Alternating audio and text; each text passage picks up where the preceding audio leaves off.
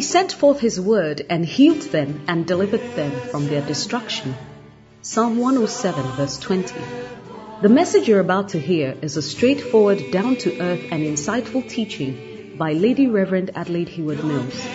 Lady Reverend Adelaide serves under her husband, Bishop Dag Heward Mills, as a pastor at the Lighthouse Chapel International. Lady Reverend Adelaide is a handmaiden of God and is privileged to have been used by God to pastor and to speak the word of God, both nationally and internationally, to all ages and gender. She has a plethora of messages on many issues, experiences, and situations of life from God's perspective.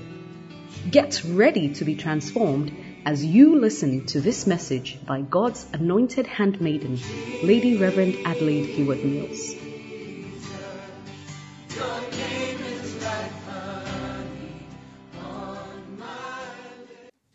Father, you are the repository of all wisdom. You existed before the foundations of the earth, before our lives even came into being. I ask you for your wisdom and your counsel. And I ask you for the grace to declare the whole counsel of God. Thank you for answers to our questions in Jesus' name. Amen. Amen. Please sit down. We have also our dinner tonight, so... What are you supposed to do while you are in the wilderness? And how do you come out of it? I think I've answered that, Lady Pastor BM. I think I've answered that in the message, Surviving the Wilderness. You didn't hear the question. How do you come out of it? What are you supposed to do while you are in the wilderness? And how do you come out of it? I think it's answered on that message. But I would say that when you look at the example of the children of Israel, what were they supposed to do in the wilderness? The wilderness is a place of temptation, a place where there's no life, a place where you are likely not to see what God is doing or what He's about. But God at every juncture provided for them. And even He said at a point that when they take the manna, they shouldn't take some for the next day. They should just take sufficient for a day. So I would say that in the wilderness, you live one day at a time. In the wilderness, you walk by faith, not by what you see. Because you come to a place where there's hunger. You come to a place where the Egyptians are chasing you. You come to the place of thirst. You come to the place of conflict and all that. But your faith in God must sustain you. And also the Bible says Moses endured as seeing the invisible. So that was the first day's message and second day. So you must also see the invisible hand of God. And even in the wilderness, see His mercies. Because He still provides manna. He still gives water out of a rock. He still kept them so that their shoes never grew old, nor the clothing on their back. So just focus on His faithfulness, not on the events happening in your life, but focus on His faithfulness, and He surely will bring you through. But for an in-depth whatever of that, then you may have to get the message, Surviving Your Wilderness. What do you do when you are desperately seeking and praying for God's will to be done in your life, and you still find you aren't in the right place? Now, if you say you already know that you are not in the right place, then I suppose that God has already spoken to you. So you are not desperately seeking and praying for God's will to be done in your life. But sometimes and often, what we say is God's will is our own will. That we have put a mantle of spirituality around so that it will look spiritual. But it's actually our own will. Like Judas, the Bible says, when the oil was poured on Jesus' feet, he said that this should have been given to the poor. And it was a good and noteworthy and notable reason. It's like he really cares about the poor. He really cares about the destitute and the down and out. And he really has a heart for them. But the Bible says he said that not because he cared about the poor, but because he was a thief and a robber. So you may say the right things, but your reason for it may be something else. So if you believe that you are not in the right place, what is informing your decision? It is likely that offense is informing your decision. It is likely that you are not getting on with some people, and it is likely that rebellion or pride is informing your decision, that cannot be God. And that cannot be your leading. Do you understand? That means that you are not prepared to change anything and you want things your way. But God will humble you so that he can deal with you. So the fact that you may find it unpleasant doesn't mean it's God's will that you should check out. Okay, so you are not desperately seeking and praying for God because you have already come to the conclusion that you are in the wrong place. And may I recommend that you read the book by Bishop Dag Heward-Mills, The Art of Hearing. And I believe that God will use that to lead you. If Jesus were to say, because I'm suffering in the garden, God's will for me has changed, that's not the reason. When you are suffering, you pray for grace to endure so that you will see the resurrection. Lady Reverend, I've been blessed by your message. The Bible says, whosoever shall put away his wife, I knew this one would come, except for fornication and many other, and marry another commits adultery, and whoso marries her, which is put away, commits adultery. Does this mean that a person should not remarry if they are divorced, since the Bible says thou shalt not commit adultery? Well, I would say that Christians have struggled with this topic for a long time. And even my husband and I have often discussed this topic. And one thing I know is that the Bible also says in 1 Corinthians 7 that if you have an unbelieving husband or wife and the person is pleased to stay with you, you stay with the person. But if the person wants to depart, then let him go. You are not bound. That's what the Bible says. So I think that where it's the person insisting that he wants to leave or she wants, then you are not bound. And I think that binding means you are not bound by these laws because you didn't perpetuate it. Do you understand? So that is my mind on that side. And then also what Christians ask themselves, is divorce the unpardonable sin? We don't know. Is it an unpardonable sin? And then also this one says that he who divorces commits adultery. And he who marries he who is divorced commits adultery. And it is also a big issue. And that is why sometimes when a pastor has married a divorced person, people say they are committing adultery. And in law, we have what we call a continuing offense. Some offenses are one-off, you do them. But continuing offense, for instance, if you write on a wall something defamatory about somebody and it's not cleaned for 2 years, it's a continuing offense. You've committed the offense 2 years. So as the person is married, is he continuing the offense for 2 years? That's what the Bible is saying. And I'm not wiser than God. So I take that aspect, but I also take the part that a person is not bound. Because I have had situations where the women are begging, or sometimes the men, don't leave. It can work. Please, I'm going. I will never, I don't want, I'm going. In that case, you are walking in unbelief, and you say you want to depart. The other person, is the other person bound? So it's a very dicey area that I myself will confess that I do believe in this verse in Matthew, But I also see other situations where it's not even you who is leaving. The person says, I'm leaving. And if after that, you should be married again, have you committed adultery? But I think the bottom line is that Malachi 3, God hates divorce. Or is it 2? Verse 14 and 15. God hates divorce. And look at even the complication in discussing it. Should they marry? Should they not marry? Should they go? Should they not go? Issues. And the complication even sometimes in our primary school. This one, because I had the custard. Why did she pick her up this afternoon? I didn't say. And they fight in front of the children. Sometimes a child is doing very well. Your academic life just begins to dip when you find out issues. So we are just doing a school, but it has opened my eyes so much to these type of conflicts. So let's not be wiser than God, okay? And sometimes I've told the people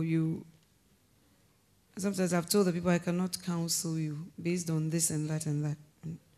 I have to stand on what I believe. And sometimes after that, they don't greet me anymore. How important is it to marry a person with the right temperament? You marry who you are attracted to only in the Lord, but usually without knowing, you are attracted to the opposite temperament, usually. So you don't marry by choosing temperament that, as I'm this is what I need. It doesn't. Who do you flow with? Can any two work except they be agreed? You know? So now this question gets asked all the time on radio in Ghana. Which temperament should I marry? There's no such thing. Marry the person that you are attracted to and that you believe is in God's will for you. How does one avoid marrying someone who is not suitable for ministry? The Bible says, in all your ways, acknowledge him and he will direct your paths. So acknowledge him and he will direct your paths. And when he's directing the paths, hear what he's saying. Don't wait for an ass to speak to you all the time, but follow what he's saying. And then also, sometimes you can't tell. So we do everything by faith. Marriage is by faith. If you are going to think, how many statistically speaking work? How many divorce? Which one will happen to me? How will it be? How will it? It's by faith. Driving is by faith. If you are going to look at statistics, you won't drive. Crossing the road is by faith. Everything. That's why the Bible says that the just shall live by faith. But commit your way unto him. Psalm 37 verse 4. Trust also in him and he will bring it to pass. But some of us, we don't talk to God about anything to do with the person you want to marry. You don't talk to him about the future. And God will show you signs if you are willing to. And then also counseling. I have messages on all these things. How to find your partner. Amen. How to be found, how to be marriageable. All those ones. They'll work for you. I'm a married woman and would like to know if serving God and married life can work without compromising. How do you know if your calling, which you haven't yet discovered, will be hindered? I believe that being a wife is also part of your calling. Because you will give an account of every deed done in this body. And Paul even talked about it to Timothy, that the young women should be taught to love their husbands, to love their children. That shows you that it's not always automatic. You married him because you loved him automatically. But as the life goes on, you need faith to continue loving him. Sometimes. And sometimes when you tell your children something, they are doing something else, it can affect your love. And so you have to be taught. Love is something you teach. It's not something you just feel. That's why I said the older women should teach, and not just any older woman, because some of the older women are bereft of romance, bereft of love, and bereft of forgiveness. The Bible says they should not be slanderers, they should not be given to wine, and they should be teachers of good things before they can teach you, not just age. Do you see? And then they can teach you to love. What was the question? So you need to pray for grace to be able to balance both. The Bible has already told us that they that marry they mind how to please their spouses. But they that are not married, they mind how to please God. So once you have married, you should know that you are in that category. But God also hates a false balance, and you should be able to bring God into your kitchen, bring God into your cooking, bring God into your bedroom life, and let it be affected by the word. So yes, when you are single, it may be easier to serve God. But so some of you are single and you are so some way. So I wonder how you will be when you marry. My husband does not understand me. It's normal, oh?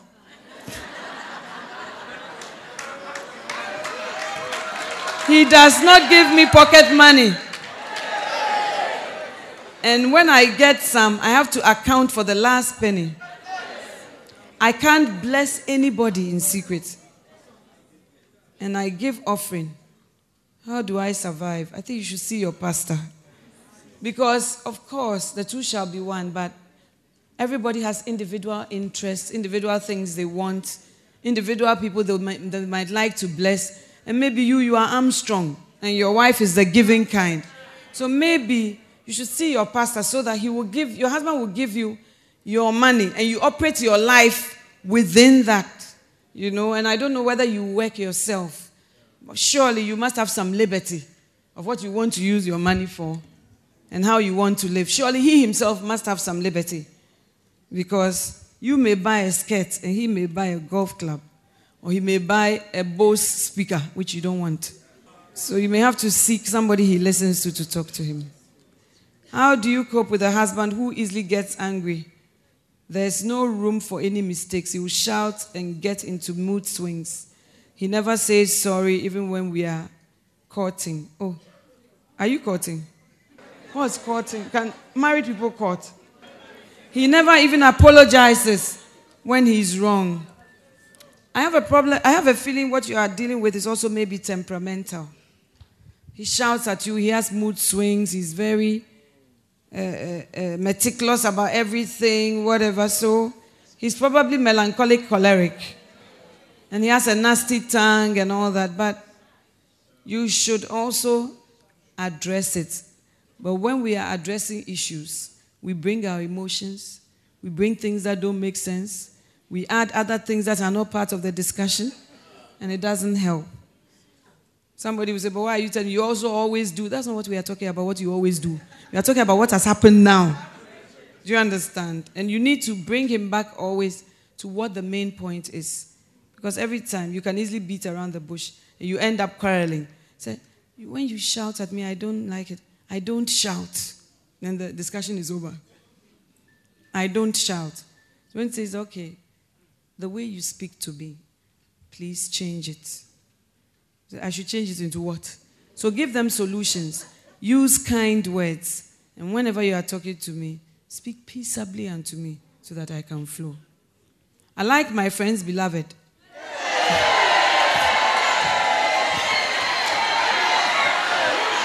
Because he's a nice guy.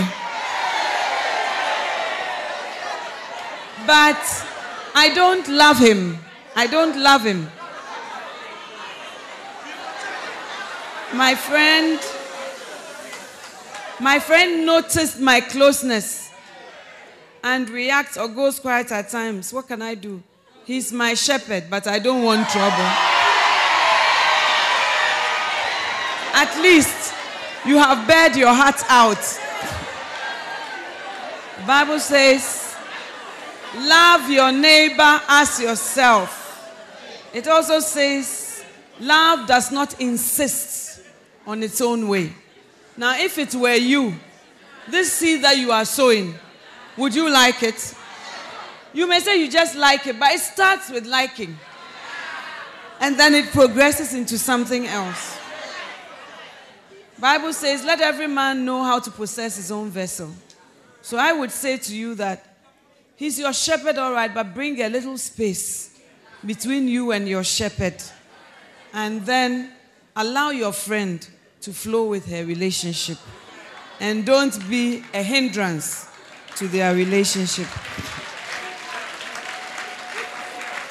My shepherd doesn't flow with me when I'm with my beloved, but gets close to him when maybe it's the two. But gets close to him when we have a misunderstanding or argument. That is when they get in a long conversation. I'm amused, but I don't understand her. Is a shepherd a lady? Report your shepherd to the higher authority. And also speak to your beloved to behave properly. I want to buy a house, but I'm still single. I'm afraid it will draw men away from me. Please advise me. I think you should buy it. Buy it, Kura. Remember the virtuous woman. She considers a field herself and she buys it. And you know something? That house may be a blessing even to that your beloved who is coming. It will help look after the children. It will help to build the home. So don't be afraid. Quietly buy it and move on. In Jesus' name. Amen. Why do lady pastors cut people off this list? When you make a single mistake, then you are deleted. How can you make such a general statement, but maybe you've had that experience from many lady pastors. When you make a single mistake, why don't you go back to that lady pastor you are close to and say, oh, Lady Pastor BM, I used to be very close to you, but now I feel deleted. Please take me back. That's all. You just solve it. And if you have a humble heart, you can be corrected. Your lady pastor can say to you, but you did this and that and that and that, you know. But anyway, oh, lady pastor, forgive me. Then you move on. You see, but don't just say, I've been deleted, so I'll just stay here. Before you know, you are outside. That's how offenses begin. And please, may I plead with the lady pastors to be long-suffering like God. I introduced my friend to my husband. And now everything she wants, she asks my husband directly. And even now, advises him about me. She's my sheep. And I don't know what to do. I don't want to make her feel uncomfortable. But I don't know what to do. I think you should address it, or without fighting. Just tell the sheep that, oh, I introduced my husband to you. But now you are calling him directly, or I don't have any bad mind, but I'm not comfortable with it. So please change it. That's all. You see, but the way we've come here. Now tell me, who introduced my husband to you? And so why that behavior? May I ask? Just address the issue. And try. But let me tell you something from experience. The fact that you address it doesn't mean the person will change. The person may grow worse. Because the person doesn't care. You know? So as you have addressed it physically, go into the realm of the spirit and begin to pray and believe God for a breakthrough. Amen. Why do women find it hard to tell their worries to their husband, as it makes them look like a contentious or jealous woman? I think that we are not perfect beings as women, and we also have our hang-ups. And one of the most precious things to a woman is her relationship with her husband or her beloved.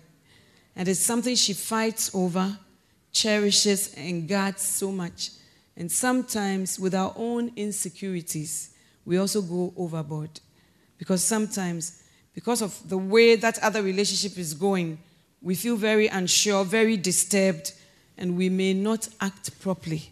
And so when it is like that, when we also go and speak to them, they don't understand. But I think the bottom line is, men don't see the way we see. So don't go and share certain aspects of your heart with them. You will be disappointed. And it will lead to a quarrel. That is why Mary went to Elizabeth and not to Joseph. It would have complicated the matter. But she went to Elizabeth because often another woman can understand you. And she should be a godly woman who will give you good advice. Because some women will say, let's go. I will shake her up for you. Let's go. That's not what you need, you know. But they don't see the way you see. You know, and even when you think they are in danger, they feel they are very okay. What are you talking about?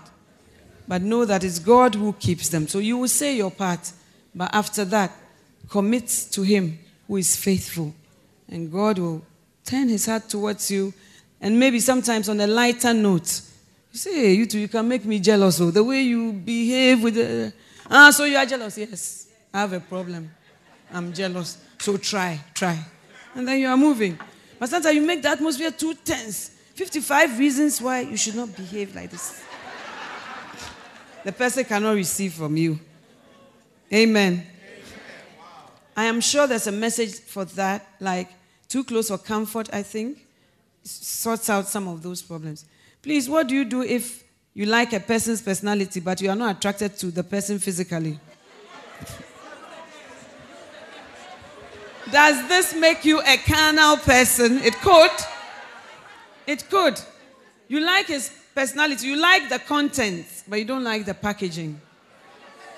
But I would say that you must marry somebody you are proud of. Don't marry somebody you are ashamed of that.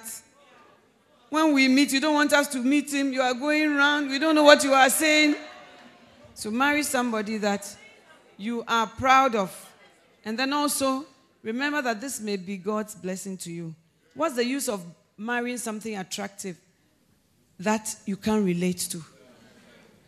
Or something attractive that you can't have a life with? What's the use? So decide what you want. Remember that you can't have it all. Okay, so decide which one you want and then flow with it. Amen. My husband wants us to leave to attend a different church. He prefers. I don't want to. What can I do? It is causing a lot of tension and arguments. It's one of the greatest challenges for me. But having grown up, I've also seen people who, the husband is Anglican and the wife is Methodist, and they seem to flow.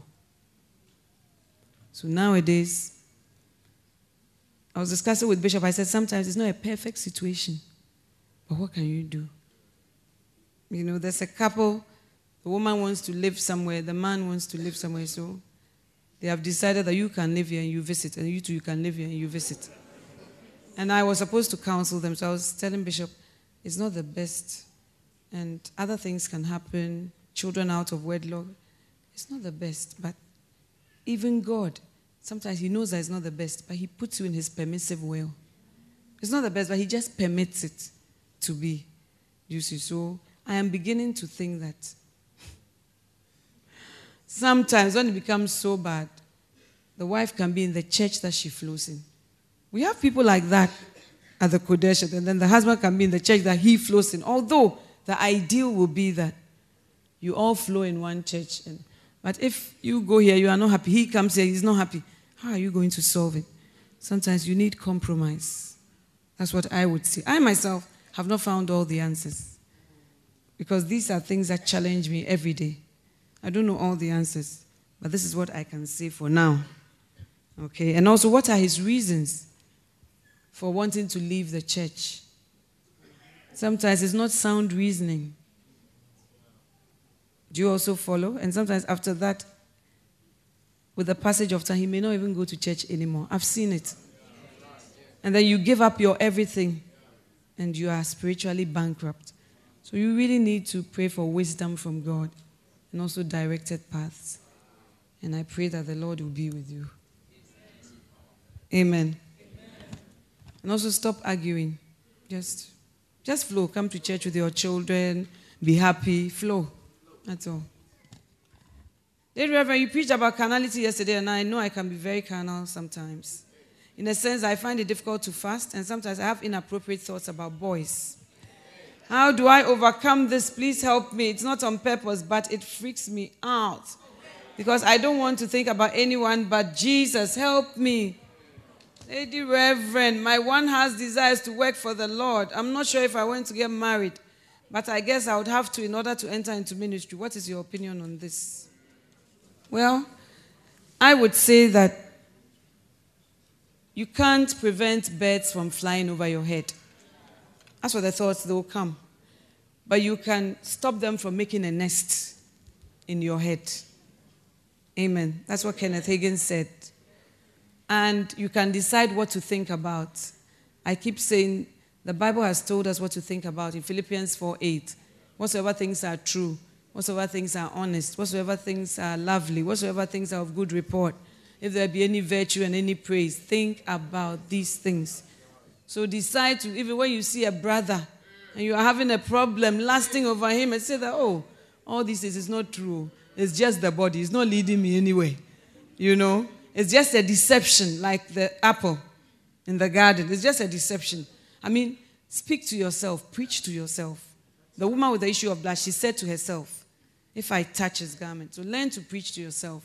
And then exercise your mind to think about the right thing. It will take time, but you will get there. And God sees your heart's desire. And you are saying that you have to marry because of ministry. Not necessarily, but to go on missions, you may have to marry because the Bible says in the book of Timothy that the old widows, the younger widows avoid, because when they have grown wanting against Christ, they would like to marry. So you may say, oh, you don't want to marry, but when you go to the mission field, then you start blaming us that because of us, you didn't meet anybody. And that you knew that as you were being sent to Haiti, you wouldn't like to marry anybody in Haiti. And then, so we've had meetings on this. And we feel that to go on missions, no. But to be a lady pastor, to serve in the ministry, you can be single and still be here. Amen.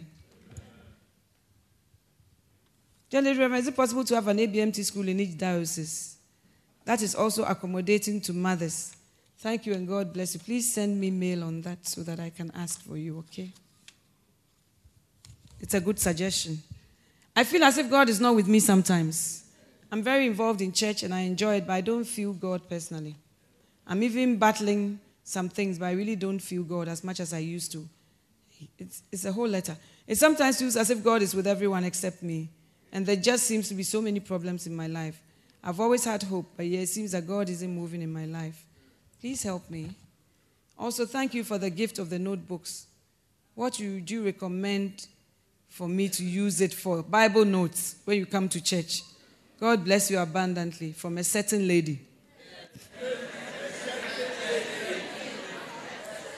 Well, your feeling that God is not with you is a very natural feeling. When I was growing up as a Christian, I felt like that sometimes. And I used to pray, God, why can't I feel you? And sometimes I would even weep. But God is not only to be felt by our senses, then he will not be God. He will be just an idol. Because every idol you can touch, you can feel, you can taste, you can smell. But he is God and he's sovereign. And you have to access him by faith. The Bible says, he that cometh to God must first believe that he is, and that he's a rewarder of them that diligently seek him. The Bible also says, draw near to him, and he will draw near to you. So you have to focus on the things like when he says, I'll never leave you nor forsake you. You meditate upon it, and you activate your faith to believe it. And then with time, you will begin to feel even the presence of God, sometimes tangibly. Remember that you are not the one who also feels alone. So Elijah felt alone. He felt that God had abandoned him. We all feel like that sometimes. But God is sovereign. And it's not your thoughts that make him or undo him. So you have to without faith, it is you have to access him by faith. Amen. Amen. Without faith, it is impossible to please him, to be close to him without faith. It is by faith that we are saved. So activate your faith life and stop thinking only logically. And I believe that you'll be able to activate that. How can a woman find a beloved without seeming or looking too forward or too desperate? Don't make it the only preoccupation in your life. Don't make it like if you don't have that, you can't live. No man is your oxygen. Don't make it as if because you don't have that, you have a disability or a shortcoming. But enjoy life. Enjoy the aspects of singlehood that are a blessing. And trust God. I know that sometimes when you are a certain age, it may not be easy not to act desperate. But acting desperate rather drives people away from you. So don't be so desperate. Trust in the Lord with all your heart. Be nice and be open, and God will bless you. Amen.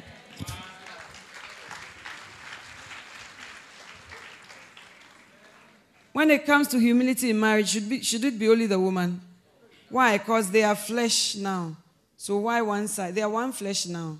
So why one side? Well, I said that marriage has more at stake for women because the woman who is supposed to submit. So, and the man is the head. So that puts more at stake. But every Christian is supposed to walk in humility. James 4:7. Humble yourself under the mighty hand of God, and he will exalt you. So there's a verse that cuts across. But the type of humility in marriage more falls into the basket of the woman than the man. That's all I was saying. Can another single lady cook for my beloved? He claims they are friends, but I feel uncomfortable with it. Then he should just stop it. I mean, when you tell men, just stop it, they don't get it. And I've come to see that men are very convenience-oriented. Somebody to cook for me, clean for me. Oh, they'll use you fully. Fully. They are very convenience-oriented. You know? So if you are not comfortable with it, discuss it with him. And also, why is somebody doing it? It's because you don't do it. So you have created a vacuum. So try and learn. If you say he shouldn't eat from this beloved, this friend, then you being the beloved, start practicing the cooking. Amen. And it will work. Look, food is the way to a man's heart. One of the ways. That's why Jacob stole Esau's blessing. It was just through food. Just through food. And as soon as Isaac had eaten and he was full, he poured out all the blessing. That's how it is. How do you have intimate relationships? I don't understand the question. I preserve my heart too much. Bible says to keep your heart with all diligence. But I keep my heart to the point where I'm able to cut people off easily and I'm not hurt when something really bad happens. I find it hard to have close friends and don't really trust people with my heart. Maybe I've been hurt before and this is the result. But I'm not sure. I think this transcends into my intimacy with God, to which isn't like it used to be. Yes, I think you are wounded, and I think you are not healed completely. And every relationship will come with a risk. Every relationship, there can be betrayal, there can be disappointment, there can be whatever. But you have to be vulnerable to have meaningful relationships. God is very vulnerable by having a relationship with you. Sometimes you don't mind him. Sometimes for days you haven't spoken a word to him. Sometimes when he's calling you, you say, what? Johnny is calling me, you too. And all sorts of things. He has good reason to be hurt. And yet he still continues to make himself vulnerable to you. If you want to have good relationships, you will have to be vulnerable. So come out of your shell. And this scripture that you are guarding your heart does not apply to this behavior. I'm in love with a divorced man. He wants to marry me, but I'm hesitant. I'm thinking it's a sin to get married to a divorced man. What would you advise me? I think I've spoken about that. What advice would you give to the saved church members, the older ones who are over 20, in relation to how to prepare for beloveds? I think I've preached so many messages. How to be found, how to be marriageable, your marriage vows, the 7 realities of marriage, even the question and answer time. So make the messages available to yourself. What age do you advise you marry? Does God give you according to what you have desired? No, the desire should be twofold. Dr. Fred Price says that some women in his church were naming and claiming some men. When they say, I claim you as my husband. I claim you as my beloved. I claim you as... But God will not override his will. The man's will, to just put you to the person. So... you may claim the person, but the person is refusing to be claimed. Okay, and at what age? Usually, at a certain age, you are immature. And that is why even to vote, or to drive, or to hold a certain responsibility, to be a president, it's all age-related. Because naturally speaking, or usually speaking, by a certain age, you are supposed to have a certain type of maturity. It is usually across board with a few exceptions. So to lead a country, in Ghana, you have to be at least 40 years old. And I'm sure there's an age limit here too. You can't just come and drive the country. 70, you say, I want to stand. You see, you are not even eligible to stand for people to. Your party cannot even nominate you. Why? So, but I have ideas. I can rule the nation. You think so.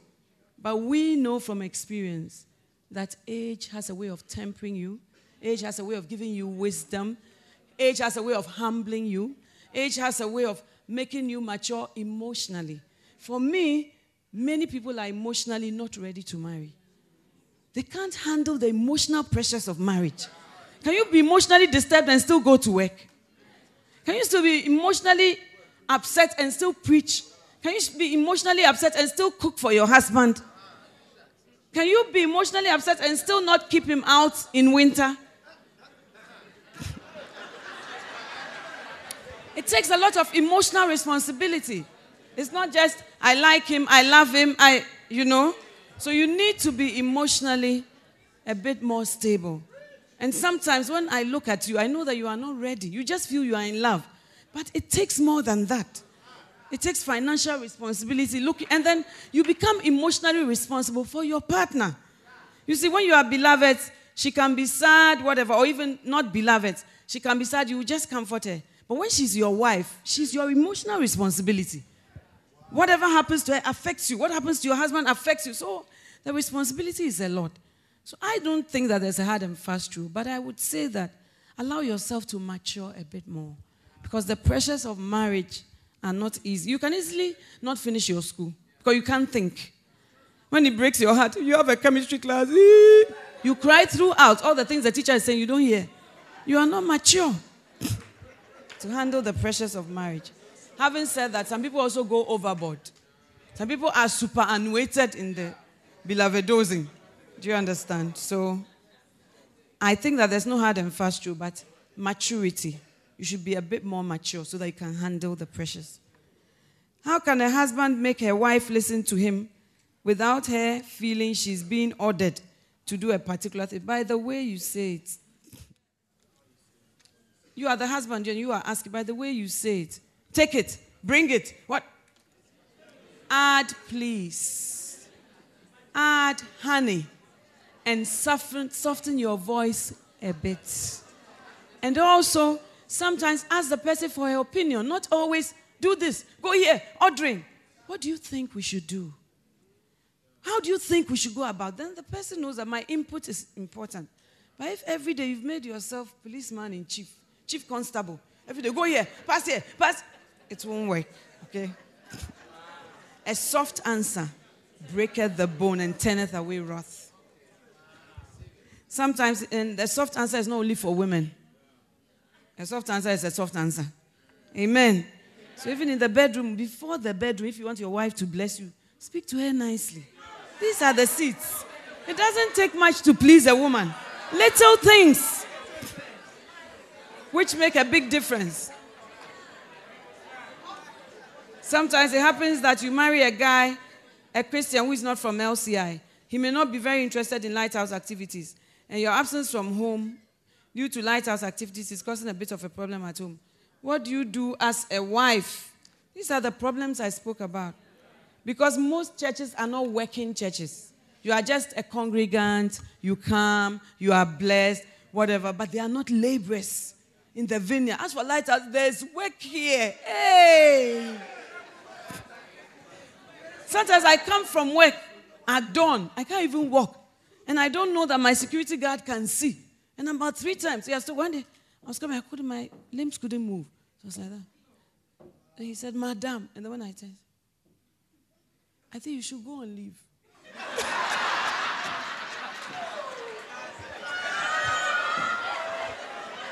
I said, why are you saying that? I said, I think you need to go and leave. It's okay. Yeah, it's okay. I've been advised with a guy in the same church, LCI, but in different branches for 2 years. After taking the engagement list from my parents and buying the stuff, he broke up with me for no obvious reason. It's like my story yesterday, isn't it? Early this year, he came back, but then he doesn't want to talk about marriage anymore. So I've decided to break up with him because I'm scared he's wasting my time. I think he is. We love ourselves. So what do I do? Please, Lady Reverend, help me. Let him go and trust God for somebody who is really interested in you. If you don't lose, you don't gain. Auntie Mommy, God bless you for your message to us so far. I'm a young lady and would like to know how to flow more with my peers. Oh, okay. You mentioned yesterday that some people flow with pastors, etc., and also sheep and children, but not their peers. I think that's me. How do I flow? By flowing. Just decide I'm going to look for my peers and I'm going to start flowing with them. If you like, think about what am I going to tell them? I'm going to ask them how they find the weather. I'm going to tell them what I learned from daughter. I'm going to ask them if they would like one of the apples I'm holding. And then you start and it will flow like a river. Is it submissible? Is it submissible? When the husband wants it, sex, just when you are about to dress to go to church. Or during fasting. Does it not obscure the spiritual atmosphere? Well, according to my husband, it enhances the spiritual atmosphere.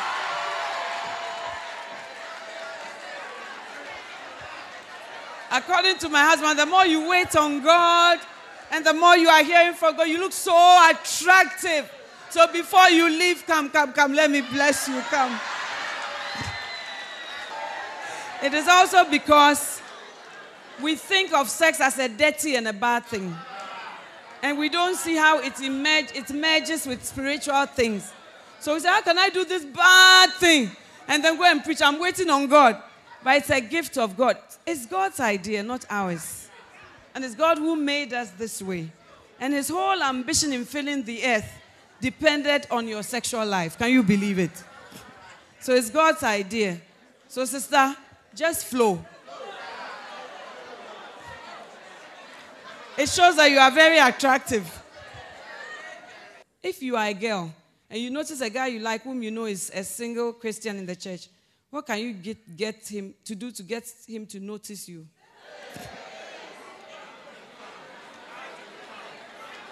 How to be found. How to be found. How to be marriageable. Okay? But always remember that, you see, you are dying over the person. The person doesn't like you. It's possible. So don't let your emotions go so much. I love somebody dearly. It seems you have that issue here. And the person also loves me dearly, as far as to get me pregnant. However, the person is having his wedding ceremony today.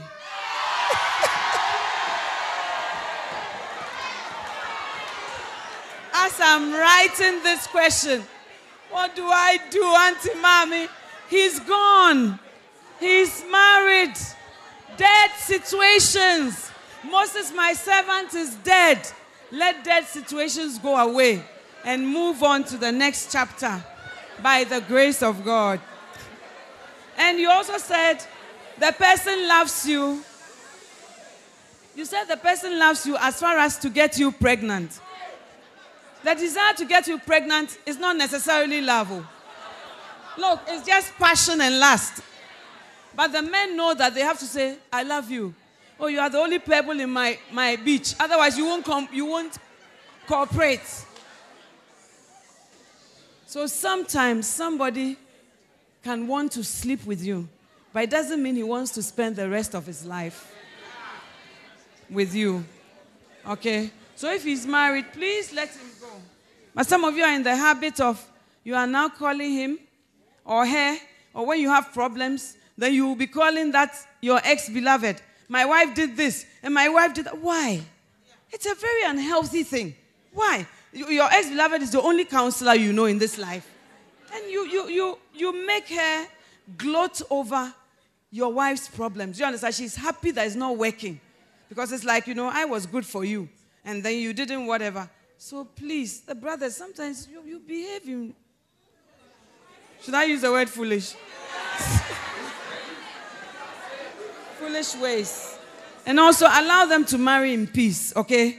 Don't go and I'm calling him and we've been friends already and he married today. May the Lord heal your broken heart. I'm 21 years old and have men coming for me from all areas. They have to be open. Some are around my age and others are 30 and above. I think you are a young person. My worry is that I may miss that person who I'm supposed to marry because there are too many around. You said you are 21 years old. I think what you are in essence telling me is that you practice some form of prostitution. Because you say they come for you from all areas. Yorkshire, Derbyshire, everywhere.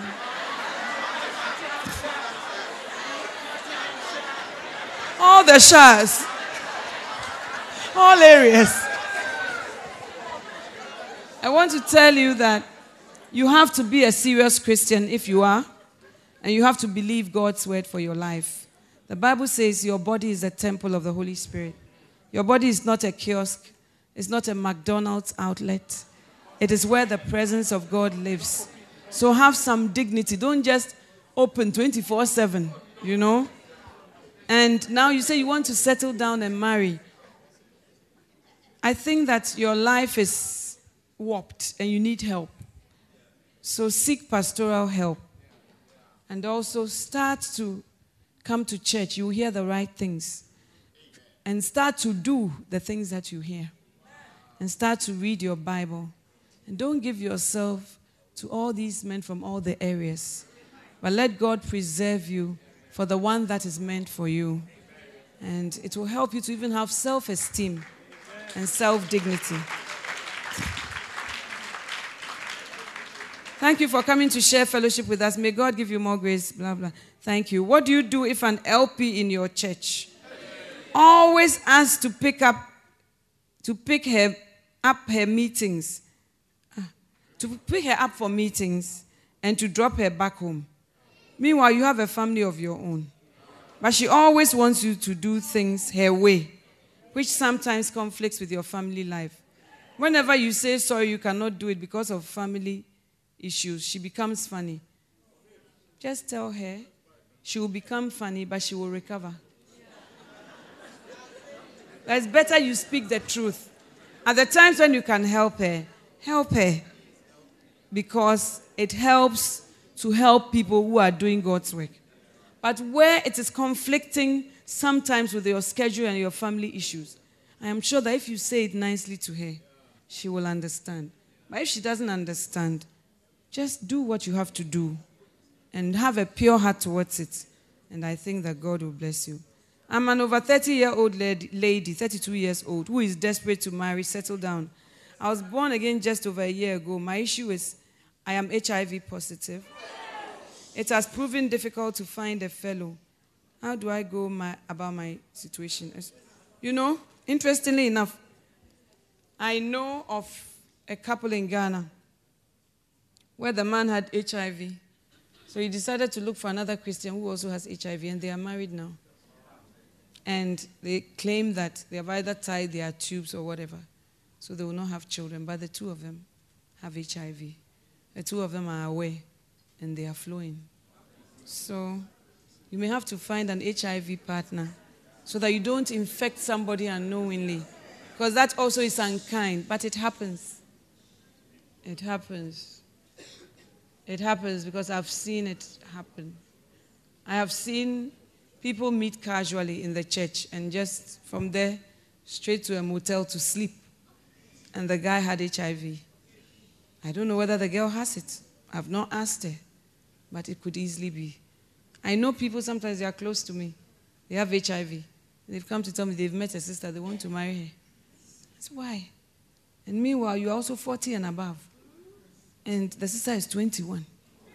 And the sister came also giggling a lot. He says he will marry me. Hey. But upon further whatever, the man said, but I've been sleeping with her before I was even diagnosed. So I might as well marry. So maybe you should marry somebody like that. And I mean, that would be it. Yeah. Because I've seen it happen. So I know what I'm talking about. But don't be heartless and infect other people. And also let us live by God's word. It's just to help us. God doesn't want to steal pleasure from us, lock us up, make us stiff and rigid, but he just wants us to express our pleasure in the right context. So let's obey God. Let's believe that our bodies are temples. Let's believe that the power of God that raised up Jesus from the dead can also still your emotions and your passions and your lusts by the grace of God. And also do practical things that don't lead you into sin. And I trust that God will help you.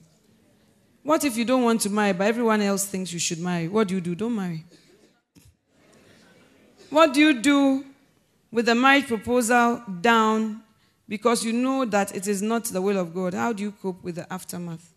You cry, you wipe your tears, and you go on living. Because Christianity also involves suffering. If you have been seeing someone and about to get married, the person claims he believes in God, but has never been to church, what do? Don't be deceived, sister. By their fruits, you shall know them. So God is showing you clearly that he is not a Christian or a born-again Christian or a serious Christian. please do not stake your life on him. Do you go ahead and marry him and pray that he comes to know God? I wouldn't advise it. Sister Mami, what's the best way to deal with finances in marriage? My husband starts acting funny whenever I need to send money home to my parents. Yet he's schooling his younger sibling back home. He accuses me of trying to be the good girl at home. It is my money that I send anyway. I've resorted to sending my money home via Western Union in secret. Please help. I want us to work together in this area, but he's so selfish. Well, if it's your money,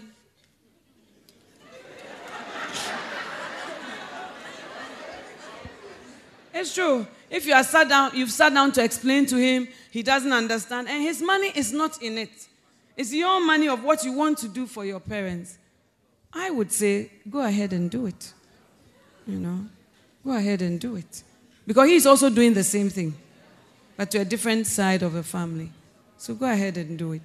Or find out why he's against it. Maybe he feels that you don't take care of certain things, but you... I don't know whether by saying he's schooling, you mean you are also looking after him through school. And if you can afford it and it's working for you, why not? If not. If that is not all, these things don't say all the facts. So sometimes I say something and it's skewed because you didn't give me all the facts. So then maybe you should follow up with pastoral counseling. Would you say that somebody was born an eunuch if they have not had anyone interested in them and the person is over 30? No, the eunuch is you. It's not the person.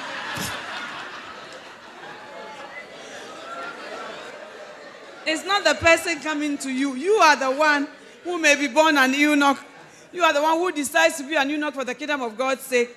You are the one who becomes an eunuch because you are made an eunuch by men. But it's not that the person sees you. No. So, I'm over 30 and there's no sign of any beloved coming their way. Please help. I would say that it's not always very easy to find a beloved. But look in your life and ask yourself, has somebody not proposed to you? It is likely that some people have proposed to you, but you just look down on them. Or you think that it's not my type. But men can be worked on. Oh. You pick the stone from that mud, clean it. Put a nice shirt, trousers, and Louis Vuitton shoes.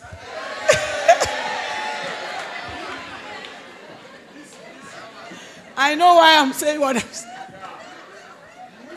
And the person can become nice, And I would keep saying that, how to be marriageable talks about that. Some people want to be met, but they don't go where people are. The well is a place where people always met in the olden days. Jesus went there. The woman came at a time when people don't fetch water, but usually it's the well.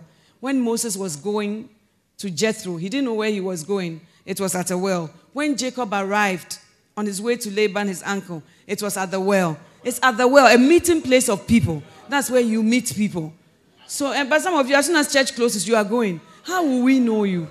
Before we will even belovedose you. You are so stiff, so boring.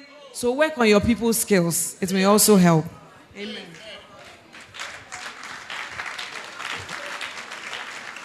My question is in relation to the church being an international church. And I have a lot of problems with the language issue. I find that the pastor talks to some church members in Ghanaian language. He should rather be discouraging that, but he talks to certain people in Chi, in our presence. What should we do? Pastor, change, okay? When it's in the presence of other people, it's a bit rude. They don't understand. You laugh at jokes. They can't flow. So try and change and speak in English. I had this problem in the question and answer time in the States. And I also said to them that also sometimes the reason why the pastor may not be speaking a lot of English is he's limited. Does not feel comfortable. So as soon as his comfort zone comes, he switches. I'm not saying it's right, but I'm giving you an explanation. And then also, sometimes they don't have any hard feelings, but they just forget that you are around. So, of course, it's not right, but I will tell you that please be merciful. And remember that blessed are the merciful, for they shall obtain mercy. But as I have spoken here, I believe your pastor is changing. And also sometimes, ask your pastor, Pastor, what was that? Pastor, what does it mean? Pastor, what does, like Lady Pastor BM, she doesn't understand the word of God.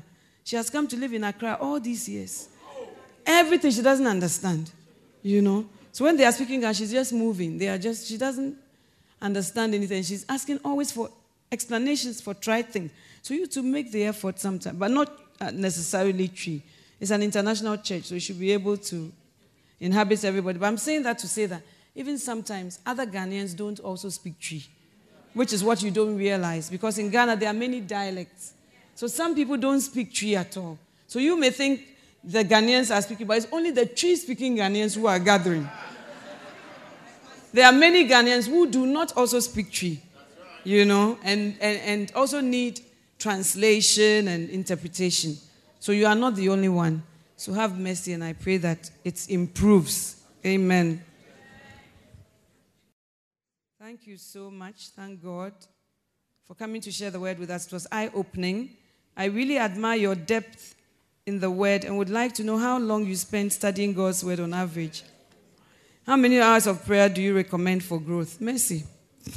Well, in Lighthouse, we say that based on the Lord's Prayer pattern, every Christian should pray at least 1 hour a day. Okay, and then I would say that many times when I'm even going for a conference, I don't know what I'm going to speak about. Sometimes I just want to hear from the Holy Spirit. I don't even know, but God just shows up, And also, I've been a Christian for a long time, and you may be a young person. I've walked with the Lord for a long time, so it's many years of memorization of scripture, quiet time. So don't give up on yourself. You are also starting from somewhere. One day when you are my age, you may also be able to preach and divide the word the way I do. And I would also say that it's hard work. Preaching is hard work. And I really try, by the grace of God, to study a lot, to find out what is God's mind on this. And then also to read a lot of resources. Like, I read a lot of Bishop's books. I listen to his messages. And I also do a lot of Bible study. The Bible study is hard. It's a lot of work. Sometimes I have to compare this version to this version. But by the grace of God, it's something I love to do. So I think that also helps me. But start with your quiet time. Memorize the scripture. Have a day when you have a Bible study, no matter how short, maybe every Wednesday on something short, and let it sink into your heart. And then you build your investment slowly, slowly, and steadily. It's not by any magic wand. And as you have that thirst, God will answer it. Yeah. From when I was a young girl, I came across this man who now, to my understanding, they had engaged me in sexual activities. They had. I realized I also passed it on to my girl cousins and one male cousin, and also to my little brother then. I'm now born again, trying to do my best. I've also prayed and asked God for forgiveness, but I sometimes worry and wonder if I'm not cursed. For the Bible says anyone who commits incest, over 13 years on and married, I'm afraid for my salvation. This is the first time I've ever mentioned it and wonder what the people involved remember. Romans chapter 8, verse 1. There's therefore now no condemnation to them that are in Christ Jesus, who walk not after the flesh, but after the Spirit. There's no scenario in the Bible that has not happened before. Remember Amnon and Tamar. He raped his own sister. That is not to say it's right, but the mercy of God reaches to all our mistakes, all our things that we should be condemned for. And even reading this, I feel so sorry. Before I feel sorry for you, I feel sorry for the people involved. Your little girl cousins, your little brother, all that. I agree with you that it's awful. But the Bible says, if any man is in Christ, he's a new creature. All things have passed away. Don't hold on to the former things. Let it go and let healing come. Paul was a murderer. He was forgiven. Everybody in the Bible, if you seek repentance and forgiveness, God will come through for you. It's been 13 years since you've been married. Allow the past to die and reach out even to what lies ahead, and use your experience to bring more people to the saving knowledge of Jesus Christ. Amen. What is the age range when one is in her flowery age? You spoke about being international, but I don't think that people understand what international church is in regard to language. I think we spoke about the language bit. And then my first question, what is the age range, the flower of your age? The flower of your age is when you are receiving a lot of proposals, when many people seem to be interested in you, and then it's usually around the university era, the early years of when you are working, and after a while, it's no more. I don't know what age you people will put it to. 22 is really the peak. 22, 19. Hey, and how you feel cool. I'm a married woman and my husband does not come to church often. The problem I have is he doesn't allow me to pay tithes.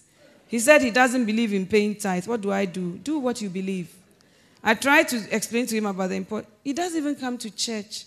He's likely not to understand the importance. But you know the scriptures and you know why. So work out your own salvation with fear and trembling. You do have to work out your own salvation. Not having a father around for 27 years, I struggle to relate and receive a father in my life. How can I go about changing this and opening myself up to this possibility? Start with small steps towards accepting the fact of fatherhood. And pray to God, because God is also a father. And if you had terrible relations with your earthly father, you are likely not to have that good view of God as a father. So pray about it and start with small steps, you know. Read maybe My Father, things that will stir up that in you. And then decide to take small steps and see the small steps become giant steps. I struggle to share a room and get frustrated in tight spaces. How could I cope in a marriage situation? It's part of the humility.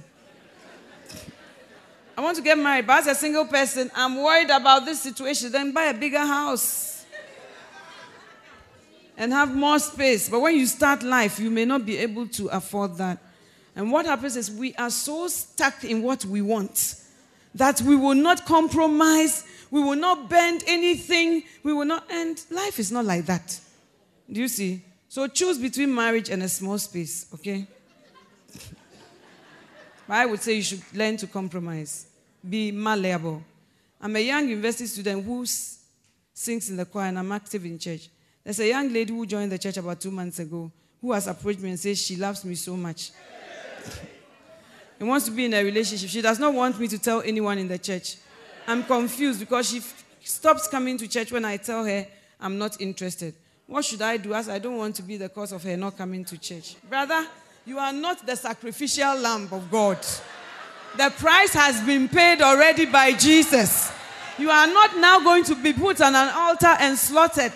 And you are not a personal Holy Ghost to bring anybody. So if you don't want her stopping her church services, get a shepherd who is not you. Get a lady shepherd who is not you to get involved in her life. But you are not the Lamb of God who takes away the sin of the world.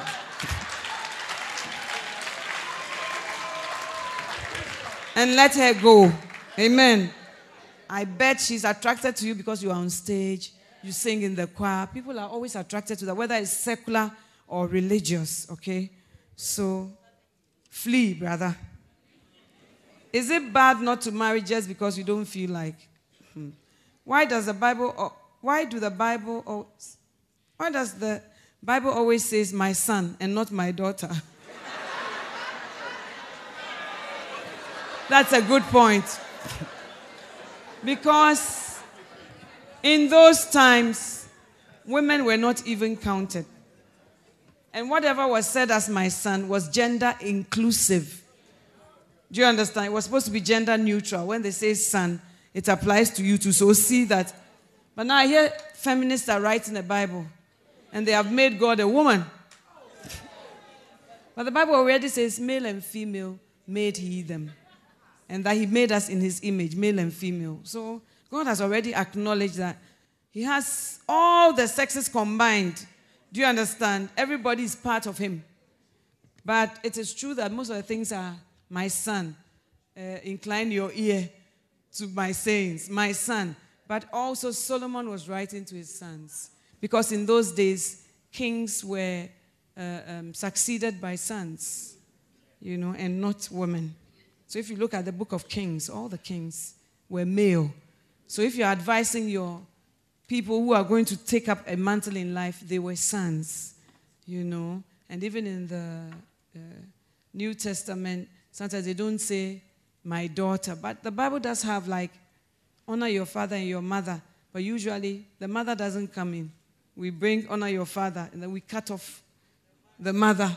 But some of the times, the Bible does say, so many things are gender inclusive. So don't be worried. Does the definition of marriage that was preached really exist? And how possible? Did I define marriage? Does the definition of marriage that was preached really exist? It does. I don't know what you mean, but.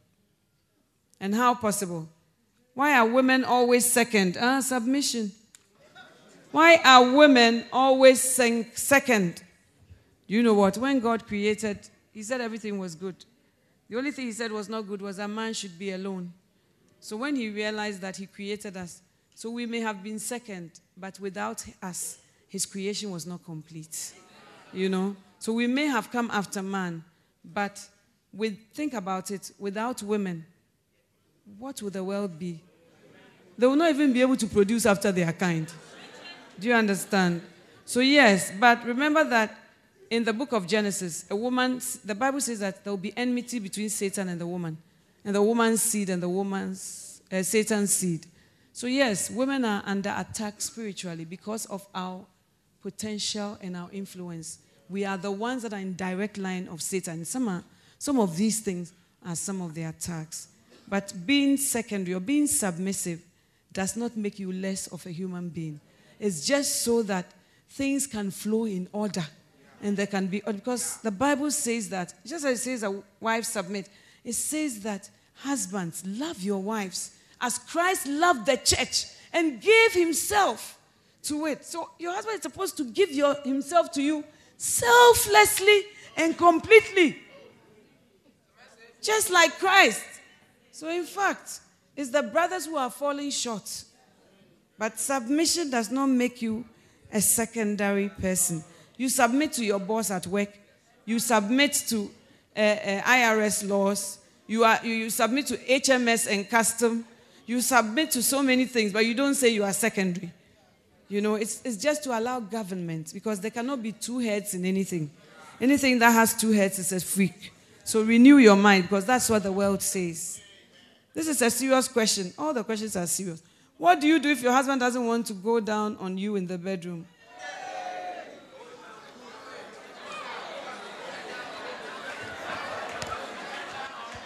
You need to have a discussion with him, a UN meeting.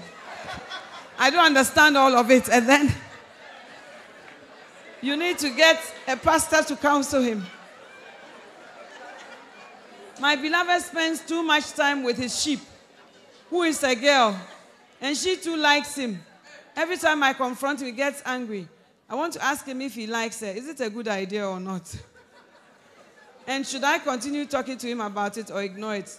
This is making it hard for me to flow with the girl. Am I wrong? It's very normal. He's not likely to agree with you. He's not likely to cooperate with you, even though it may be true. But tell him how you feel. And tell him that it's true that the person is his sheep, but he should temper it with a bit of restraint.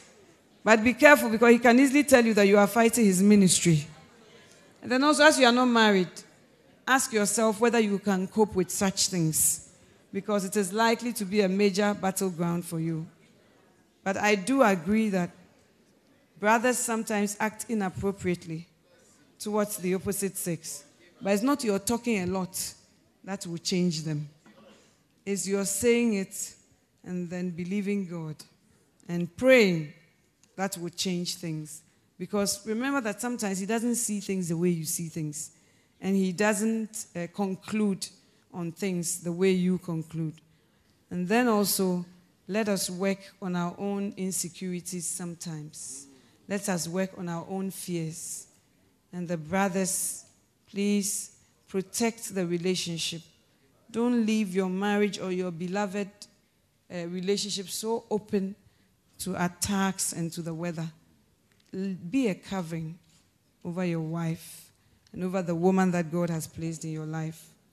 And ask yourself, if she were to flow with another man in that way, will you be okay? So the thing is, it's a bit dicey and it's double-ended.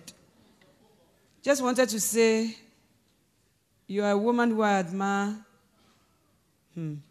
Beauty on the inside and out, wisdom from the Lord. I don't have any questions. What do I do if my husband smokes and is still smoking? Even though before we got married, he swore that he has stopped. But where have you been? When a man sees the prize, he will tell you everything you want to hear. Oh, I'll go to church with you when we marry. Oh, I'll join your church. I'll join your ministry. Because there's something he's hunting for. Do you see? But when he gets it, he will change. So, why do you take a man's word like the infallible word of God? Why? It's only the word of God which will not pass away. Everything else. So he swore that he will not smoke because of you. And now you have married and he's still smoking. That's how it is. And just trust God that God can touch his heart to change. I can't handle the smell. Oh, didn't you know? I have the same situation in one of our churches. I have the same situation where the lady cannot stand the smoke. But when she was married, she knew. And she's asthmatic. So it really affects her. And the guy will not stop. So what she was saying is, can I divorce him? I said, it's not in the Bible. You can buy a bigger house and have 2 rooms, but how should a woman handle her marriage, especially when her husband does not find her attractive anymore because of weight gain? You should work on your weight. I agree. But some women have still lost weight and the attraction has not come. So sometimes they themselves are already some way. It's not always the weight. So if you think, oh, I'm really going to lose weight and now he's really going to find me attractive, and then you can easily set up yourself for disappointment. But lose weight for your own sake. Lose weight to look smarter and lose weight for your health's sake. But don't lose weight for his sake because he may still not. I have this brother who is currently married by paper arrangement but has proposed to marry me, stating that his relationship with this lady has no strings attached, as it was purposely for whatever. He proposed once and left me impregnated. And left me to impregnate another lady. And now I'm married to this woman. What should I do? Nothing. Do I accept or reject? Oh. Reject. Oh. Is it not an obvious answer? Reject. You deserve better than this. Amen. What if you have found a beloved outside church and you think he's the right one for you, but he's still on foundation with God? What does that mean?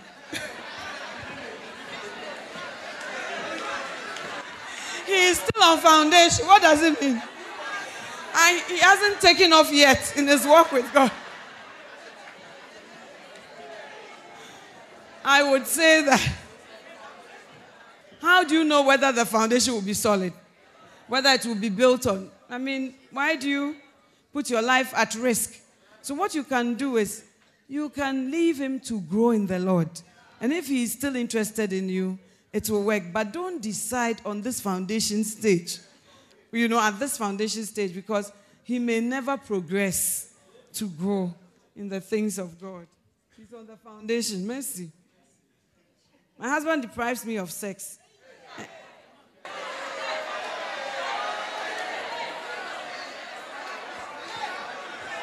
For protocol reasons, I will doctor this question. I've left some things out. I've tried talking, but it falls on deaf ears. What do I do? You are amazed there that there are sisters like that. We say in Lighthouse that you must watch the sexometer to see how often a man and a woman get together. And you must also query infidelity at a certain point on the sexometer. So you may have to open your eyes and begin to see what is really going on. I'm not saying be suspicious, but I'm saying that don't just sit like a lame duck. I mean, do something to find out what really is going on. And then if you say you talk to him, it has fallen on deaf ears, look for a superior authority to speak into his life. Amen. Sometimes to maybe you bluffed. So now he's also gone off. Then now you are saying, How do you know which man is the one? How do you cope sexually after divorce? Just like you coped before marriage.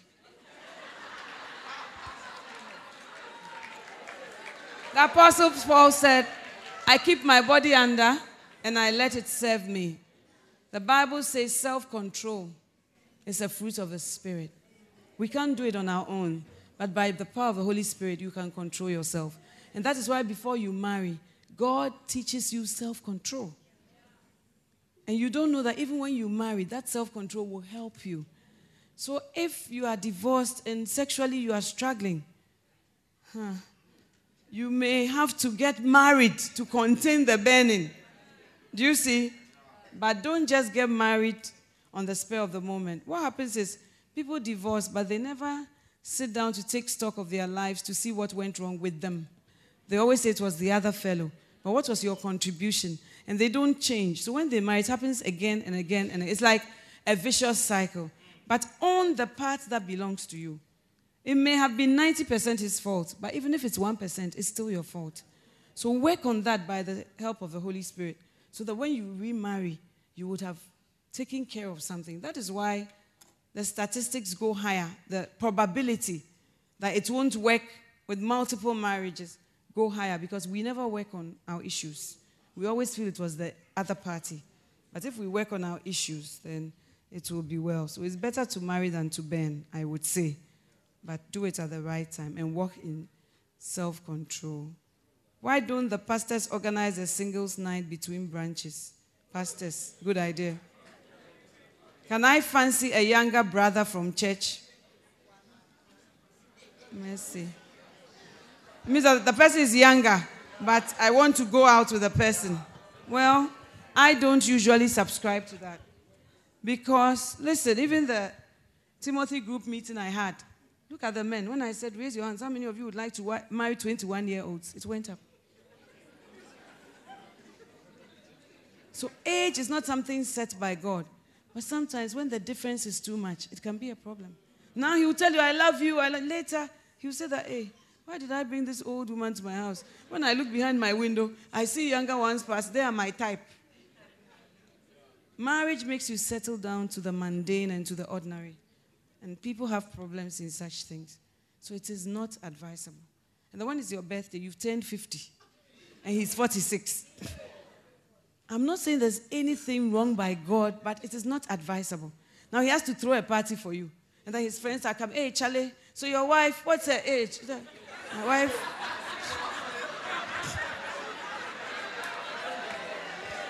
All these create embarrassing situations. And so I will not advise it personally. Paul said, some of the things I am saying, but it's based on my experience and the mercy that God has given me. I'm from a different country, not Ghana. My problem is I don't have a friend in church because everyone seems to be friendly but not genuine. Oh, I feel like that because we had a party organized, but no one came. Did you invite them? Meanwhile, when programs are organized in church and for people, I do go. But for this, my friend, we are both in church. Only one person came. I feel discriminated against. Please help. Well, if I were here, I would come to your party, you know. Maybe you didn't organize properly. And you didn't invite properly. And sometimes when we invite, we just assume that people will come. But people feel that you have invited so many people that if they don't come, it won't affect the party. But let them know how much it means to you that, honestly, you guys, I'm going to cook, I'm going to provide for you, so please come. And maybe next time you should do an RSVP so that those who will come will confirm.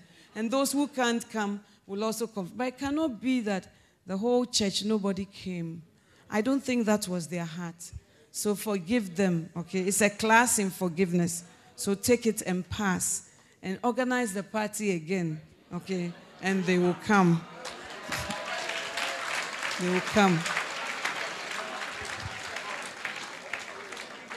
I am in one of the branches, but I don't feel as part of a family because I feel left out. I think we have to look at this thing and work on it. When breaking bread, they tell me to bring my country food, but no one eats the food.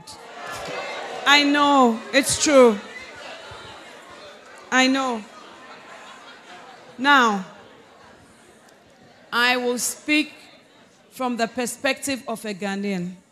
We have so many different Ghanaian dishes.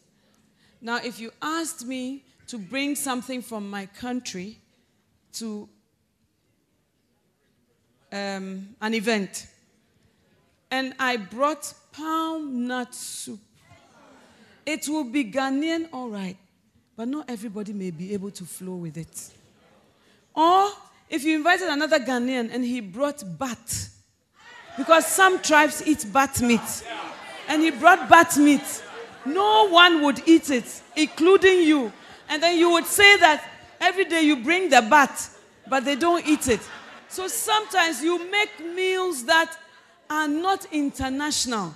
You see, there are some meals that are easier to eat, even though they are Ghanaian, like jollof rice. So look in your country's food and choose something that will have more of a Catholic appeal. Catholic means more universal. Do you see? Ask people, what exactly do people like? You will by all means find a dish that is easier to eat. But when you bring the very difficult and indigenous dishes from your country, it will be difficult. Even though I'm Ghanaian, there are some indigenous foods that I may not be able to eat if I went to a Ghanaian function. So maybe your choice of what you bring is too indigenous. But choose something that is easier for everybody to partake of. And I think that it will be a blessing. Amen.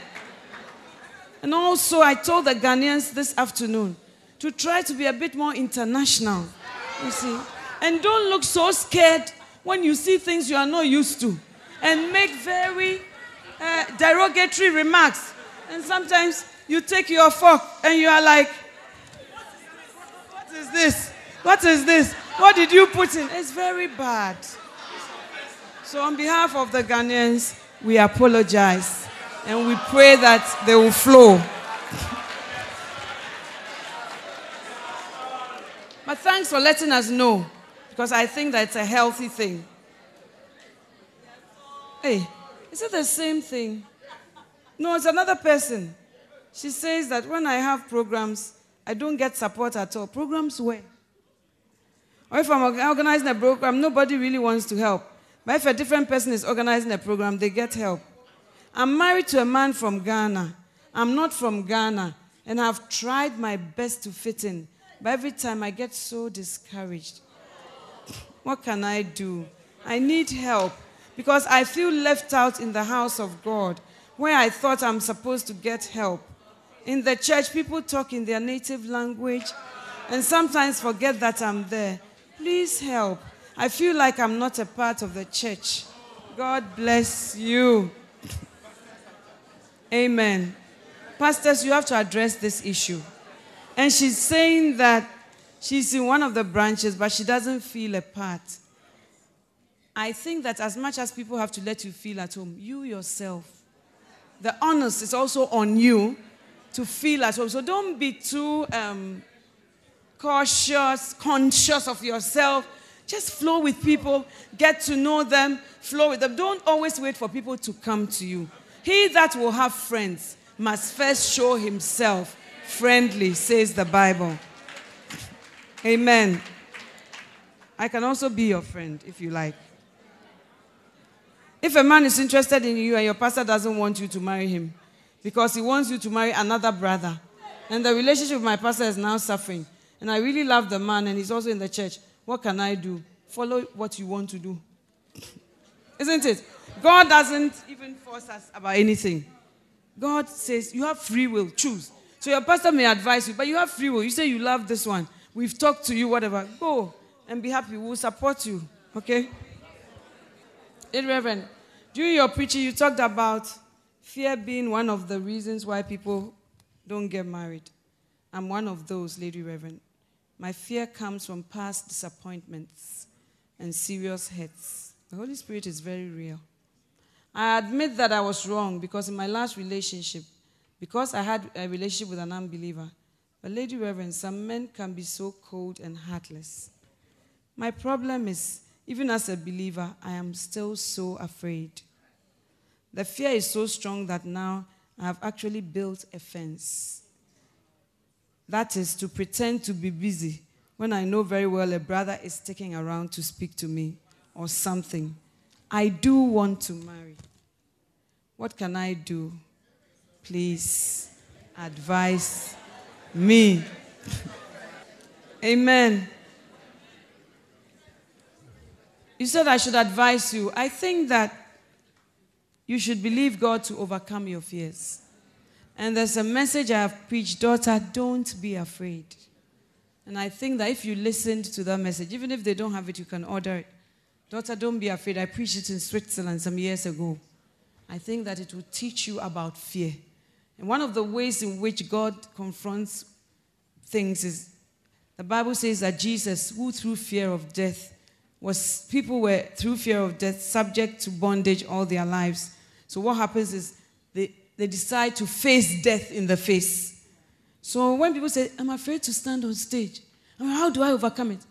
I said, just go and tell yourself, whatever should happen, should happen. Whatever will happen, should happen. I'm going up the stage. Whether I shake, whether I don't care, I'm going. And when you do it, you break that power of fear. So decide that how you say a brother is sticking around to talk to you, but you have intentionally made yourself busy. Oh, I'm coming. Lady, pastor, do you want me to do something for you? No. It's all because. So when you see that brother is sticking around to speak to you, stop the busyness and fellowship with him. You won't die. After that, you will see that you are still standing. Okay. So do the things that you are afraid of. That's how to overcome fear. I've been married for almost 2 years now. My husband has the tendency to look at other women when out. It could be anywhere, in the car, shop, bus stop.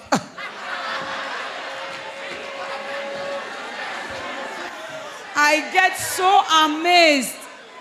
He wants another child. But if I react as I do now, how much more with the pregnancy hormone? It makes me sad. He's admiring the gift of nature. Men look. Men have the tendency to look. That is why they can see a Chinese lady and they will look. I'm not saying Chinese ladies are not human, but from a faraway continent, they don't know the language, culture, anything. But when they see a picture of her, they tend to look. They tend to look. But of course, a lot of Christian men also use self-control. But in Ghana, and I'm sure it happens here too, they can look around, they'll go into a gutter. You can speak to him about your concerns. But I would say that sometimes some things, by overlooking, they go away with time. Do you understand? They just go away with time. But if you make it your obsession, it can drive you. And later, you will even be a mental patient. Because you'll be so obsessed with this that you'll go around the bend. Again, I recommend the Trap of Obsession. What's the title? Don't be obsessed. Don't be obsessed. And I think that would also change your life. How do you humble yourself? By doing it. Yes, the Bible didn't say pray for an angel to humble you. Pray for God. It said humble yourself under the mighty hand of God. So you just think about yourself in a humble way. Because that is what Jesus did. You know, he humbled himself unto obedience, unto death, even death on the cross. So it's a way, the way you think. Who being in the form of God thought it not. Thought it not. So it starts with your thought life. So think about yourself in a humble way, and then you'll be able to flow in a humble spirit. He thought it not robbery to be equal with God. It's your thought life. If you are praying about accepting a proposal and God seems silent about the issue, do you assume it's not his will? How can God seem silent? He will give you inner peace if it's of his will. I mean, how to know the will of God? So listen to the art of hearing. Should you go on praying about it? You pray about it and you commit your way unto him, and God will direct you. If chemistry, etc. are not really important, I didn't say they are not important. I said they can be stirred up and it can come after you have said, yes, let's try it. How can you identify a soulmate if you say chemistry is not?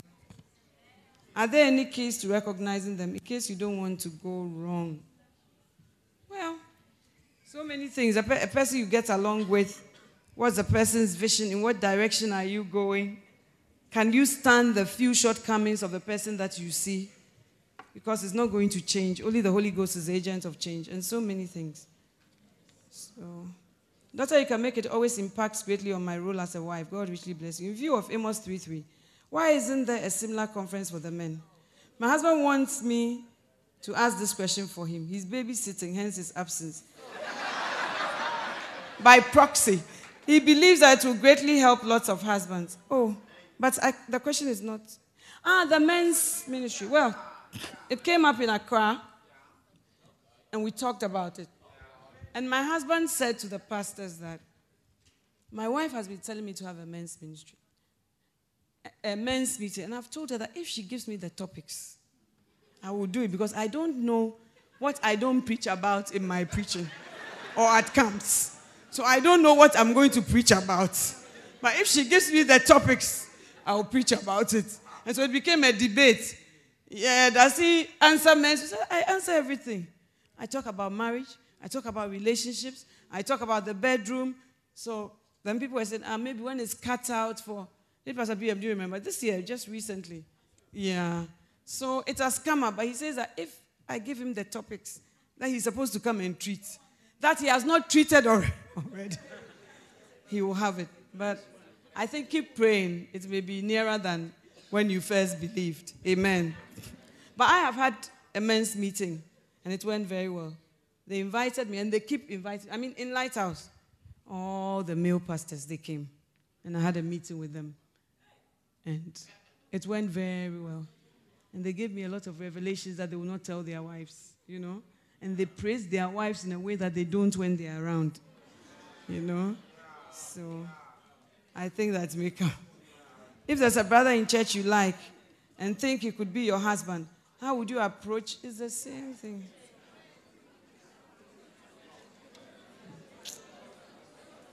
It's the good thing is found. It's not the good thing that goes to find, okay? So yes, you make yourself accessible and approachable, but know that. Because you may like the person may not like you. You see, I had a guy like that in my life. I don't like you. I mean, to even bring him to Christ, I literally had to pray. God, help me. Help me to want to witness to him. Because he was the youth leader of Buddhists in Ghana. And he was my sister's friend, and my sister was my roommate. He used to come and visit my sister. And I felt the Lord was saying I should witness to him. So I even told my sister, this is your friend. I don't like his looks at all. I don't know him.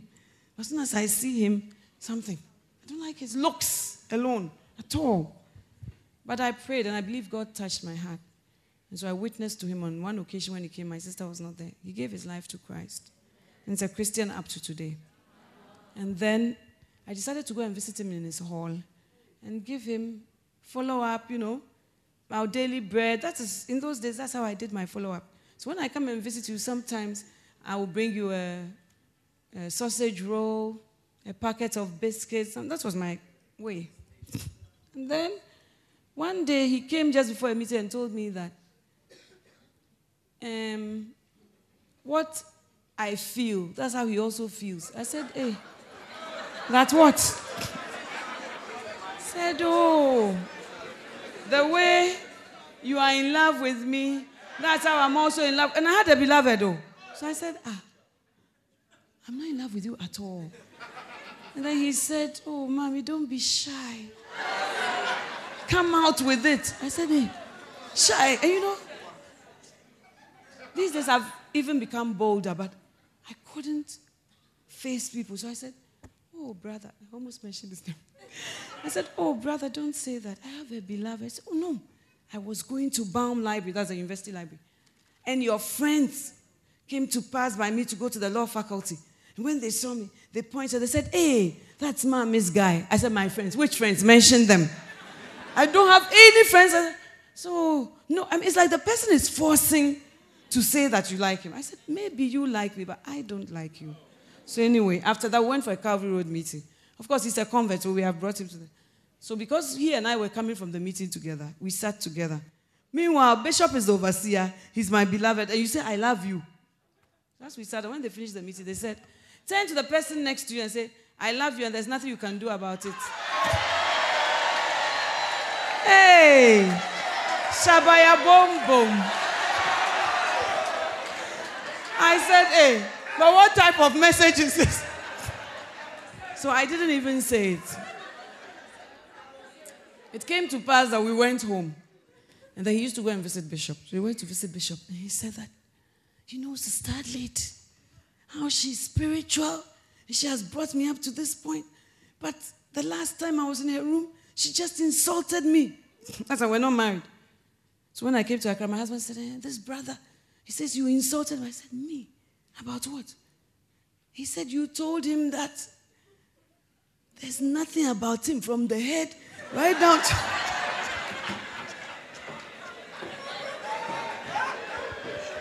from the head right down to the toe that inspires you. And that even to witness to him, the Holy Spirit had to do a work in you. I said, but it's true.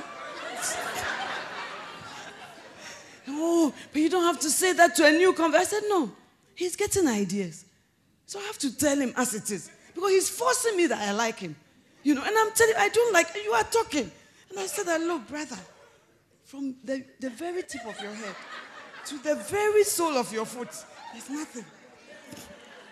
So forget about it. And I'm saying that to say that love is a two-way street. So you can't just get up. You love somebody, you are having ideas, you see him, you are skipping in the fields with him. Hey, he's not skipping anywhere. It's your imagination. And you don't have to let it rule you. The Bible says, taking every thought captive to the obedience of... You can't let your thoughts wander anywhere. And it's not love, it's lust. And the world is full of that. And you probably have come with it from the world, and your mind is not renewed. Marriage is love is a two-way thing. So you can't fall in love with me and then I'm not interested. From your head to your toe, there's nothing. Can that work? And he didn't get married to for a long time. And the church used to use me because he's now very influential. I don't want to say what he does, but sometimes he has to do some things for the church. Then my husband will call me, hey, why don't you call this guy?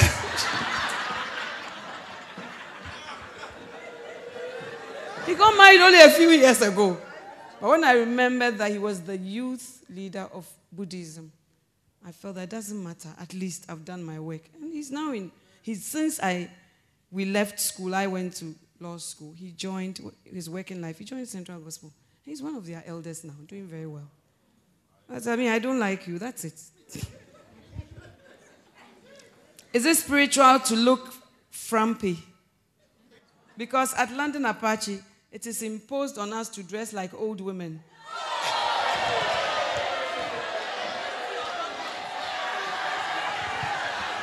Hey! Some of you, your minds are oranguistic. It is baffling. And it makes church very unattractive for some of us young ones. Please help. Please, may I ask is it the suit? Is it the suit? What type of dressing is it? You want to show your breasts and things. And you want to show your bum. That's not dressing like an old woman or a young woman. That's indecency. Amen. The Bible says that women should adorn themselves with shamefacedness and sobriety. It says you should adorn yourselves modestly. And to be modest means that you are not just showing everything, just, It says the older women should teach them to be discreet. So discretion in dressing is important. Pastor Fabian was saying at the Kodesh that some people, they work as secretaries to their bosses. And when the boss asks for bread and tea, they bring breast and tea. Because everything is showing, and as they are pouring the tea, they want to pour the breast as well. So it has become breast and tea. So if dressing like an old woman is covering the parts that have to be covered, then so be it. We will not compromise the gospel. We will not compromise purity. We will not compromise holiness. We will not. In the name of Jesus. We will not bring the world into the church so that people will just come and fall in the church. The church is the house of God, and we must do things properly. Amen.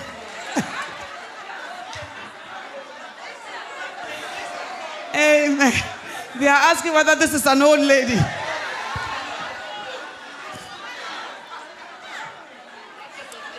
Hallelujah. I think the young people, Pastor Gino, the young people are allowed to wear jeans and things. So what is the old lady part?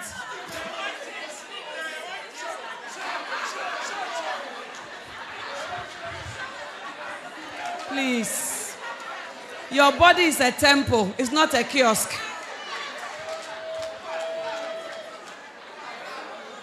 The Bible has a code of ethics. It has a way of dressing, just like in the courts. You can't dress anyhow to the courts. As an attorney, you want to dress anyhow. No. And even when you appear in court and you are not in your black and white, in legal terms, you are told that you are naked. The judge can tell you, my lord, he is naked, and I don't think he should be held. You are not naked, though. You are wearing pink, but you are supposed to be wearing white. It's a uniform, so you conform. Everywhere, in a bank, you can't say that I don't want to wear a suit. I want to wear a bikini to a bank. There's order, even in places in the world. How much more the church of God?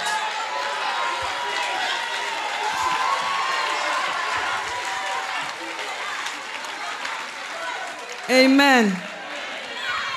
I think I can finish.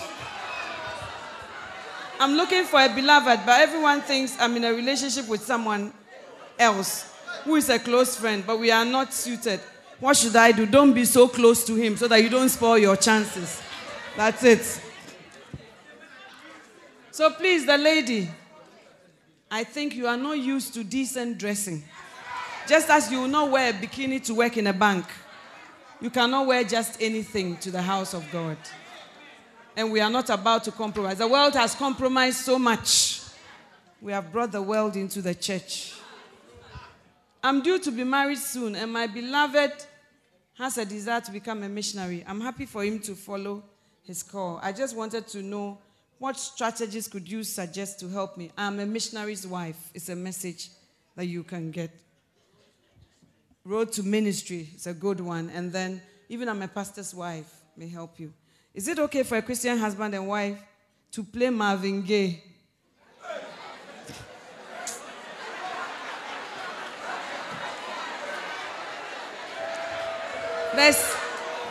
I can't say don't do this or don't do that, but I can tell you something. That music has a very spiritual component, and it can bring in all sorts of spirits. It can bring in all sorts of spirits in your home. And there are very romantic Christian songs by Tankard and people like that. They are very romantic Christian songs, so look for them. It will work. Amen. Is it bad for a woman to drink alcohol?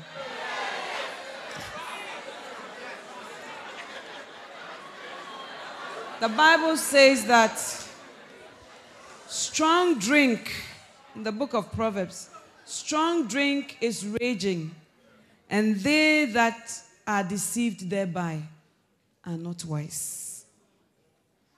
Are not wise. So, I know that there may not be a hard and fast rule that don't drink alcohol, but the Bible doesn't say positive things about alcohol, because when you lose control, and everybody starts with what is tolerable before you get to that place. So we advise that don't, but God has not said don't drink, but he has very negative things to say about drinking. Yes, say give drink to him that is ready to perish, so that he will see things and not even discern things properly. That's what the Bible says. Amen. For a while now, I'm feeling quite cold towards a sister in church. Anytime she approaches me, I am taken aback.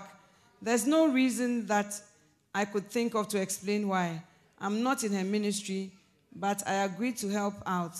I've been in that ministry before with a different shepherd, but now it seems that she thinks that I'm fully in the ministry. Meanwhile, I'm feeling tense around her, and the instructions she gives me, I don't do them with a cheerful and willing heart. What do I do to heal the relationship? You say you are not in the ministry, so go to the ministry where you are. And then work on your heart, because maybe you just resent her, you just have an attitude, it's not healthy. So pray, ask for a cleansing, and change your attitude. Amen. My sister is in a relationship with a guy who continually tells people that there's nothing really happening between them. And this Ghanaian sister says if this man doesn't marry her, she will not look elsewhere. They've been together almost 5 to 6 years now. I'm worried for my sister. What can I do to help? Well, give her messages to listen to, because 6 to 7 years, he's wasting your time. And he says that there's nothing going on between them. So I advise her to just leave it. You've been plowing the ground down, it's not yielding anything. You can't see. Lady Reverends, I always have lapses in my question time. I can't go for a whole month with a full monthly quiet time. What can I do? I can't go. I always have lapses in my quiet time. I cannot go for a whole month with a full monthly quiet time. What can I do? I think that you can plan and structure your quiet time and make it an attainable goal, a realistic goal, something you can measure. Maybe if you would have made it 1 hour, make it 30. If you had made it 30, make it 15. And you may be able to have bite sizes of 15, 15, 15. That will add up, because you can't always get the perfect time. Okay? I have a friend who has a beloved, and they are being counseled about to get married soon. But she always talks about the fact that she's not sure of the guy. Please, can you advise this lady for me? What is it about the guy that she's not sure about? She should speak to somebody. Purposes are established by counsel. And she should face what her fears are and decide whether to go on with it or not. Or maybe she just has cold feet about marriage. I don't know. If I accept the proposal of a brother from one of our branches, but in a different city, am I to move there after we are married? Of course! I can sense he's going to pop the question soon, and I'm ready to say yes. Yeah, husband and wife, you will usually be in the same place. So you decide where you want to live. Do you understand? But it's likely that you will join him, or he could join you, but you have to decide what you want to do. Do you please, as a lady reverend, do you please officiate weddings? If yes, can you officiate mine? Well, I just officiated a wedding, not a lighthouse wedding. No, I preached at a wedding last week. But I have been asked, and I have not been able to meet that request. There's even a sister here who asked me, and I didn't do it. She's married now. So, but you can always try. You never know. Can someone kiss their beloved after their traditional marriage?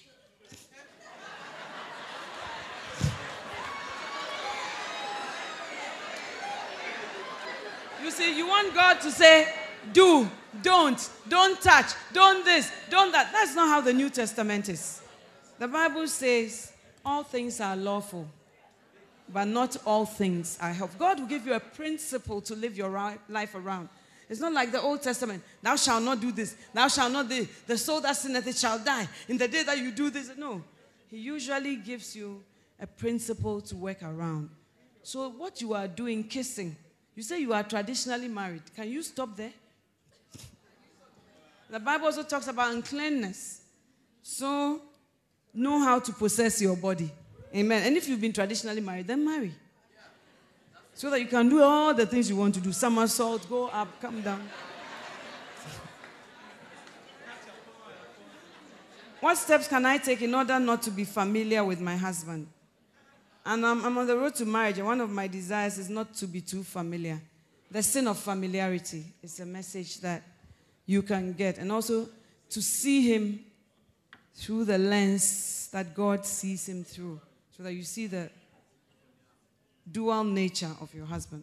I'm assisting a pastor, and I'm always praying to God to help me love this pastor as I love my spouse. But most of the time, it's very difficult for me, and really want this relationship between us to work. Both of us are female. What can I please do to love my pastor genuinely? She's older than me, and I'm married and all that. Well, you just walk in love, isn't it? You say it's hard for you. The fact that it's hard for you doesn't mean you don't have to keep on trying. You keep trying. The Bible says a man's gift makes room for him. When it was Mother's Day, did you buy her a gift? When it was Pastor's Appreciation, did you buy a gift? Even when it's not something, but just something, not something useless, but something you want to bless her with, to show her that she has been a blessing to you. A gift will soften the ground and make room for you. And decide that I'm going to love her. And it can happen. Amen. Amen. God decided that he's going to love you in spite of all your somewayness. He came down from heaven and reached out to us. And even we rejected him sometimes, but his love has not gone away. So you do your part and leave the rest to God. Don't look for action and reaction. When I do this, she must do this. When she does this, I also do this. No. Have your own love walk and walk with it, and it shall be well. How long can newlyweds go on honeymoon for? 1 year. The reason why you are asking this question is because I said in the olden day, he said the man should go for 1 year. But when you come 1 year, bills will be waiting for you. Bills.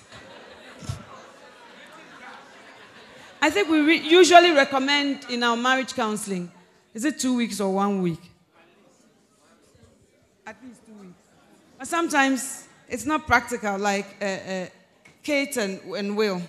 It may not be practical, so you come back to work and do the honeymoon later. All that is part of it. Amen.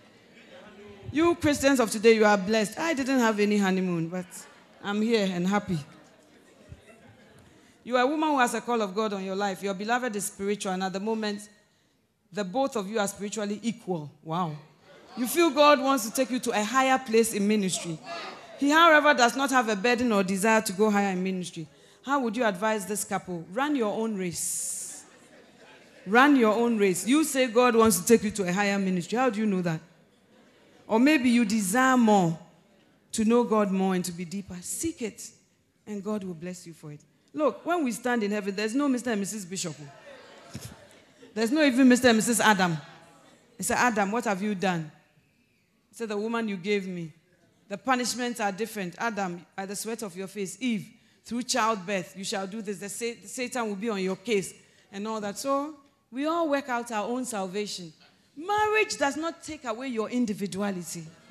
It does not take away what you like, what you desire, and what is of interest to you. All those things exist. So it is like a set, two sets, circle like this. One overlaps and one has still the individual components. I'm not very good at maths, but you have made me. Venn diagram. Who said I don't know? Although I didn't like maths. My husband had a child with another girl when I was having my second child. I forgave him, but sometimes I feel like I didn't really forgive him. Help me. I love my home mom. Forgiveness does not always happen in a go. Forgiveness can be a process, but it should be a progressive process. That it should be getting better and better as you go along. And then sometimes when things happen, we don't allow ourselves to be healed. How do I know that? The Bible says about Rachel refusing to be comforted for her children. So sometimes something bad has happened to you, but you are refusing to be comforted. You are refusing to be healed. You are refusing to recover, So now you say that you have forgiven him, but you have not forgiven him fully. I think that you must move towards closure. And the way to move towards closure is go to a place all by yourself and tell God how you feel about your husband. And imagine that he is sitting there and allow all the things that you feel to come out. Tell God, I think he's such a foolish man. I think he's really hurt me. And Lord, I don't even trust him anymore. I feel so betrayed. I feel so let down. God, sometimes I want to give him a few knocks. Be real with God. And as you pour out your heart, healing will begin. And one thing, leave the things at the altar. Don't go back with it. And if anything leads you there, so he really did this. I wonder what his child is doing now. Women, we can. I wonder what his child. So, when he was sleeping with her, what did he tell her? So, all those things are not helpful to you. Think about the things that will help you on your road to recovery. And I believe that you will be blessed. Amen. I think I'll end here.